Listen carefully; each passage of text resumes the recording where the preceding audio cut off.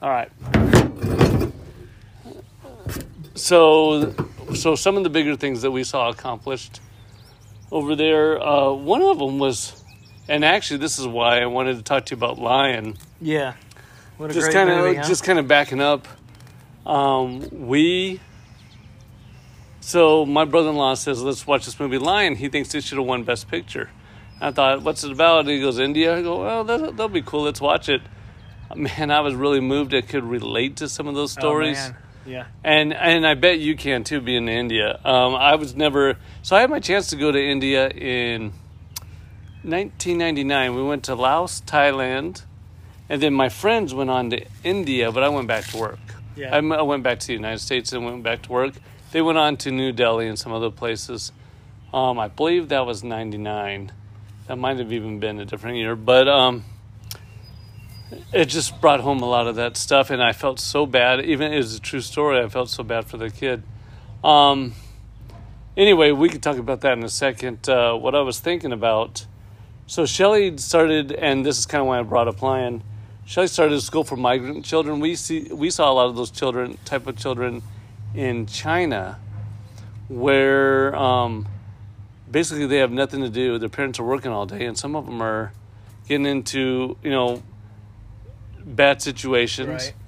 or they are they actually are getting ran over by big trucks or something like that. Just something terrible, and they're not getting an education. So Shelley started a school for them for migrant children. That still goes on as of right now to this day, but I'll be honest with you, it's probably, and then we've been out of China for almost a decade. Right. But it's probably getting close to not being funded just because it's been so long and so many different things have happened over the years. Where did the funding come from here? Yeah, Churches? most of it was churches in America. One of our friends has been trying to still fund it. He's with, I think it's called Hope, is who he's with. He was originally he's originally the missions pastor at Pure Heart. Mm-hmm. He started getting behind some of our work, and then they were funding the locals, which are workers, friends of ours, and then funding the school. So it allowed it to last another 10 years. Yeah. Which is, even if it stopped today, you think of all the good and the kids that came through that and benefited from it. That may have never happened had y'all not said yes to that in, what it was, 2000? Back in 2000 when we said yes. That happened later, down the road. Yeah. So our first 3 years was church planting movement, all about that. It was, we went in, we did a lot of research. We went bringing the gospel to places that have never heard it before. We've been sharing our testimony in Chinese, and then we've had drunk Chinese argue with us over the years. And then at the same time, we've seen God really move. I'll never forget one time these same guys that were arguing with us the night before in this one city, they actually had us altar where they sacrificed animals to their gods. Really? Yeah, we have a picture of it. I can sometimes find it now and then. What was the religion there? Most of Asia is animism, like spiritual world. They have depending on where you go, and then their animism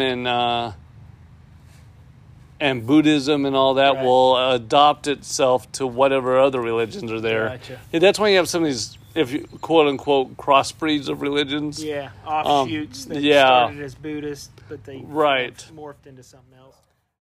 Well, you were talking about the school.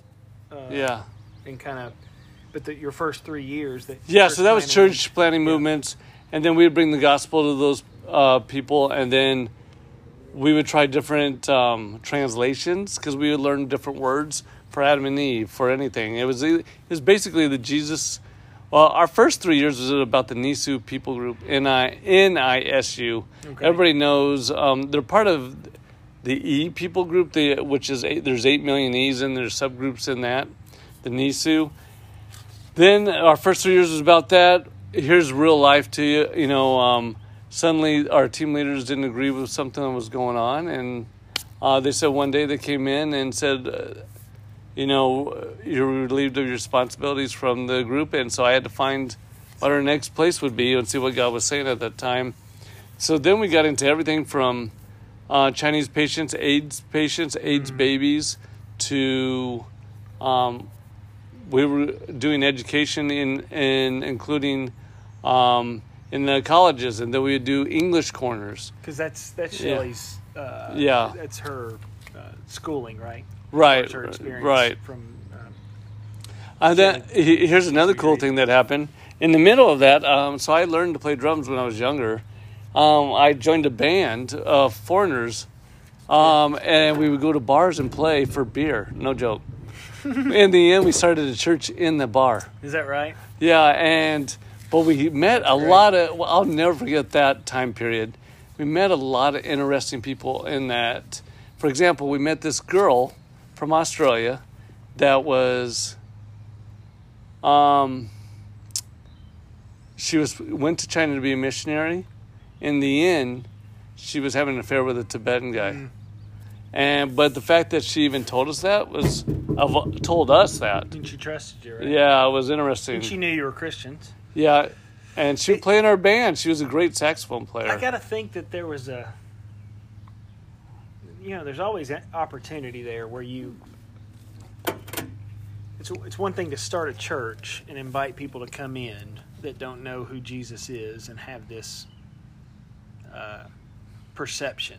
And, of course, in the Western world, people that aren't believers think that Christians are judgmental, and a lot are. I mean, there's a lot of truth to the issues people have with the church in this country. But, like in China, you start a church in a bar, and I don't know if that's the same, that people, when they hear the word Christian, if they even know what that means, a lot of people in China. But is there that same sort of stigma, whereas you were able to reach people you wouldn't have been able to bring into a church, but you brought the church to them? Right. Because after all, it's not a building. Right. At the end of the day. Right. But it's probably different though there. Right. And actually, during that time, we met a girl named Lulu. And her husband, now her husband, Keith.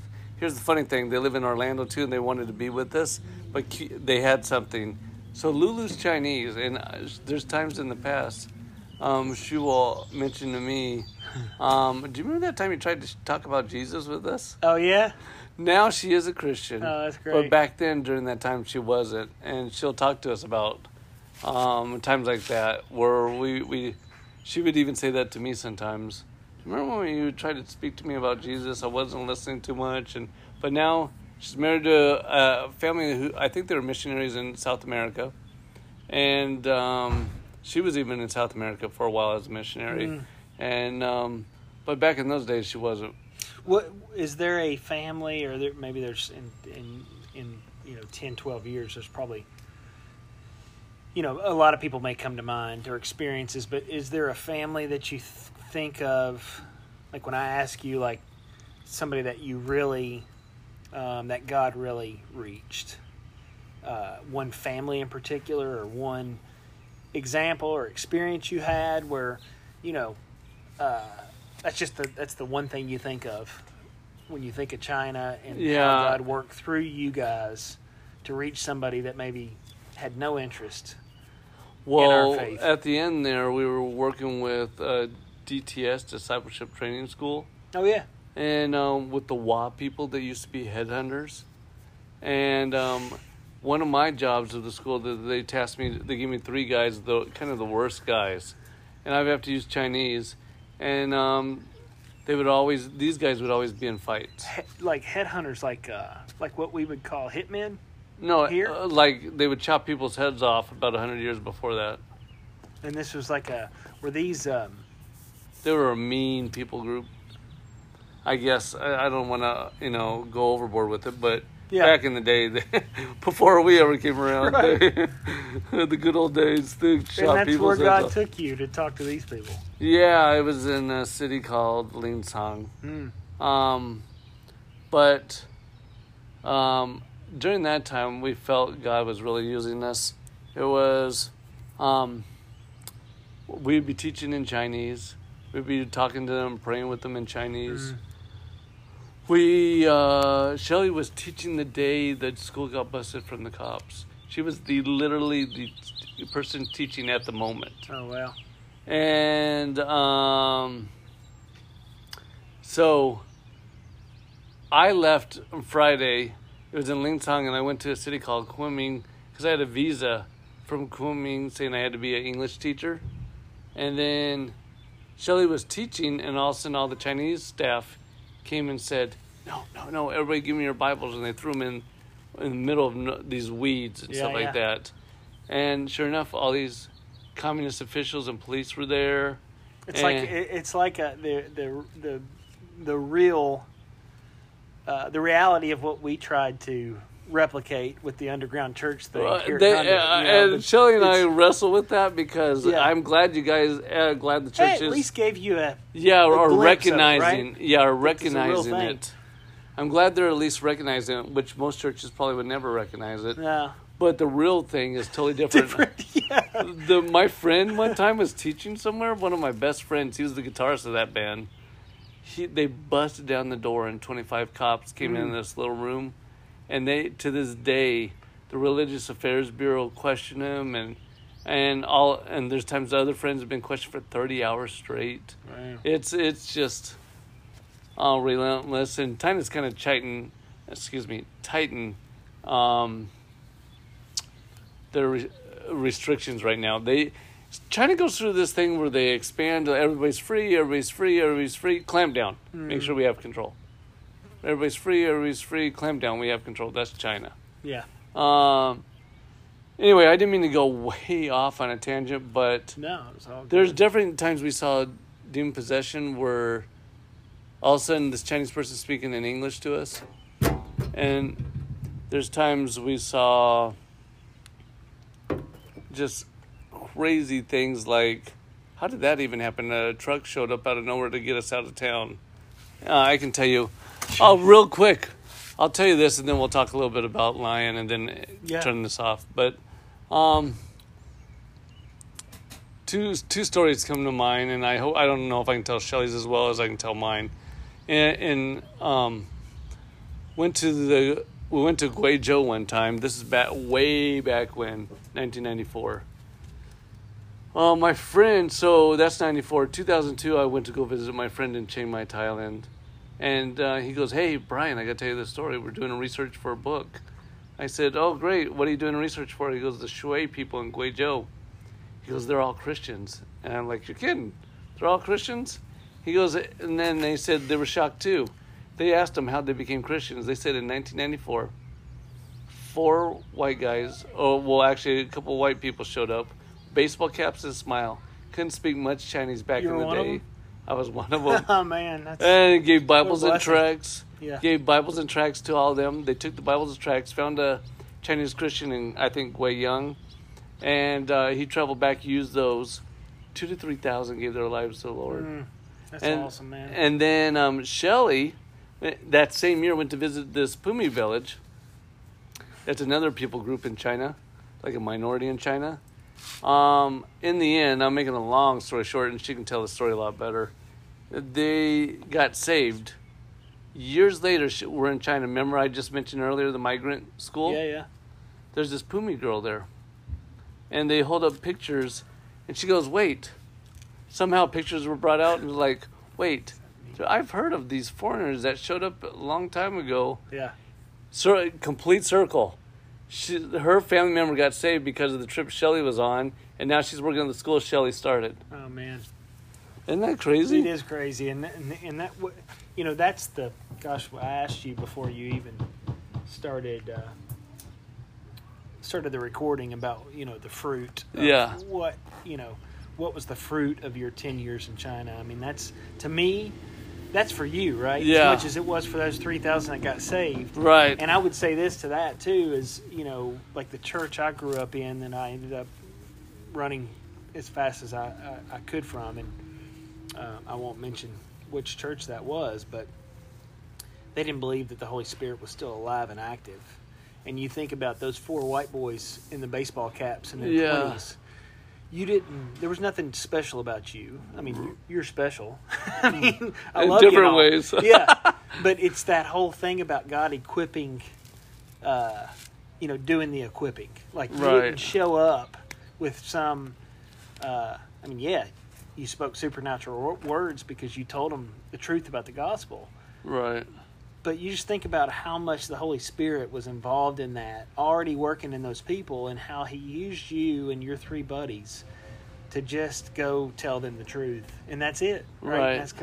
That's all we're supposed to do is just point people to Jesus. And it's amazing how when you go across to the other side of the world, now I've only done it a few times for weeks, not years, but and maybe we'll get to this next time, but it's amazing how and what a gift it is. Well, Darren, our pastor talks about God sends you because he loves you. Right. Not to save somebody else or to build a building that people aren't completely capable of building in Guatemala or India or Haiti. Right. He does it. He sends us because he loves us. And I know you got a lot more stories than that. But that's what I hear when you tell that story. I think about how the Holy Spirit was already working in those people's hearts. They didn't know it. Didn't know anything about God. Right. And you just showed up. I'll tell this story real quick. When do you know Peter Abungu from Kenya? That's been with First Priority. He's been with Benny a few times. I've heard the name. So, Jennifer and I are board members with First Priority, and now it's moved. It's a global mission now, and it's all about discipling the youth of the world. Right. And so the focus is Southeast this is what Asia. Benny is doing? Yeah, Benny. Yeah. And so Southeast Asia, India, because there's 800 million young people just in India, and we have 340 million in in the our whole country. population. So, and then China, I don't know what that number is, but it's even more. It's similar, it's similar. So you're talking million, 1.5 billion young people in that part of the world that don't know Jesus, most of them. Peter Abungu, the first time I ever met him, he was here, and he came to because Benny and Mary Lou are in our small group, and he brought him into the group with us, and he's talking about. He basically has given us his testimony, and he's in a place called Kibera, which is a slum in Kenya. That is, well, I'll put it this way: there's I may get these numbers wrong, but it's somewhere around 1 million people in 3 square miles. Wow. 3 square miles, 1 million people? 1 million people. That's crazy. They're completely on top of each other. When I say they're on top of each other, I've just seen pictures, and we want to go there. In fact, we were supposed to go there, and we were kind of in the process of planning that trip because Peter's moving here to run First Priority Global. He and his family are moving to Franklin. Peter's Abungu. Okay. Shindy's in India. Okay. Abungu came, and he's given us his testimony. He's such a humble, awesome guy. We also ended up going to Israel with them, he and his wife, which we got to know him personally. Just amazing guy. His father was a hitman. Let me think of your story a little bit about the headhunters. Not recruiters, by the way. But he was a hitman, and his mother, so Peter's grandmother, was a bootlegger in these slums. Made liquor, and so they were far from the Lord. I mean, they didn't know God at all. And this white Baptist missionary back in the 60s went to Kenya. Somehow or another, Peter's dad, and Peter didn't say for certain, but that he probably had been responsible for potentially taking lives, a life or two. I mean, apparently he was just a big, strong hitman guy. Pretty rough, very rough area. This Baptist missionary tells him about Jesus, basically tells him the good news of the gospel. He ends up a pastor. He basically ends up preaching the word. Peter's got, 10 siblings. They all are Christians now. Peter is super educated. He ends up coming to the United States, getting I think he's got a doctorate in theology. Could have gone anywhere. His brother's a surgeon in New York. God calls him back to Kibera. Now, he does live in Nairobi, like the city. but his ministry is, and it's a shoe ministry, is how it kind of started. But anyway, that all being said, I'm making a short story much longer, but over 10,000 have come to know Jesus, kids, because not because of Peter, but Jesus used him, and he said yes to go back to that area to preach the gospel.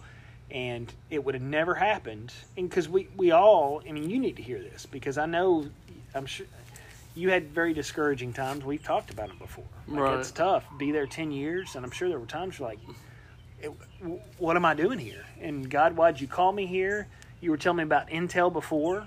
Like, I'm sure you had thoughts like, I could have made a lot of money. Yeah, all those things. Why did I leave? But it's the things sometimes that we don't ever get to see, that Peter Abungu, his dad, because of that white, and I say white just because he was a foreigner, obviously, in a very foreign land. Right. But because he said yes to going on a short-term mission trip, which a lot of people have problems with that, he went on a 2-week mission trip to Kenya, told that man about Jesus.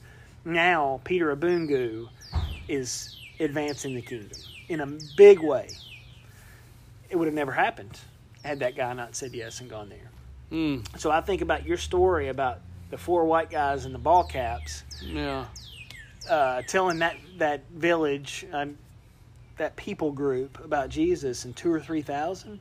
That's, when you think about, and I'm not always great at it, and I fail often, and I hear what I think is God's voice, and there's sometimes I say yes, and just as you know, when we do, it's always a blessing, but a lot of times I say no because I chicken out for whatever reason, or just rationalize. And we all do that. Yeah, but we also know what it means to be born again and be changed by the gospel, because it's forever thing. It's not just this short period of time that we're on earth. And so it's kind of one of those things that, it is a mission, because if I don't go tell him about what I've experienced, that this has an impact for the rest of eternity, not just his life. And you think about those thousands, each one of those people or individuals. I just love the story because it just says, and you had no idea. And had you not gone to China, you probably would have never known that on this side of heaven. Oh, that's a good point. You probably would have never known that 2,000 or 3,000 people came to know Jesus just because you showed up. By the way, that same year, that's only one city. We visited over 20 cities that night over that 9 weeks. Yeah. Yeah. Yeah. And we just and there's so many times that, and even people that have there was a question the other. I'm doing a Philippians study with James Boyd, and one of the questions at the beginning is, name the people that helped lead you to Jesus. And Jennifer and I were doing it with he and Becca, and we start writing this. We were doing the questions together, and we start writing this list down. And the very first names that came up were our neighbors in Knoxville, when we were so far from the Lord and had no interest really in anything but ourselves.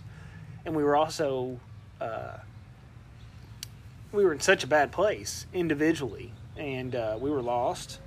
And these neighbors we didn't like, and they kept talking about their church, and it sort of pissed us off. Right. But that's the church where we're both saved.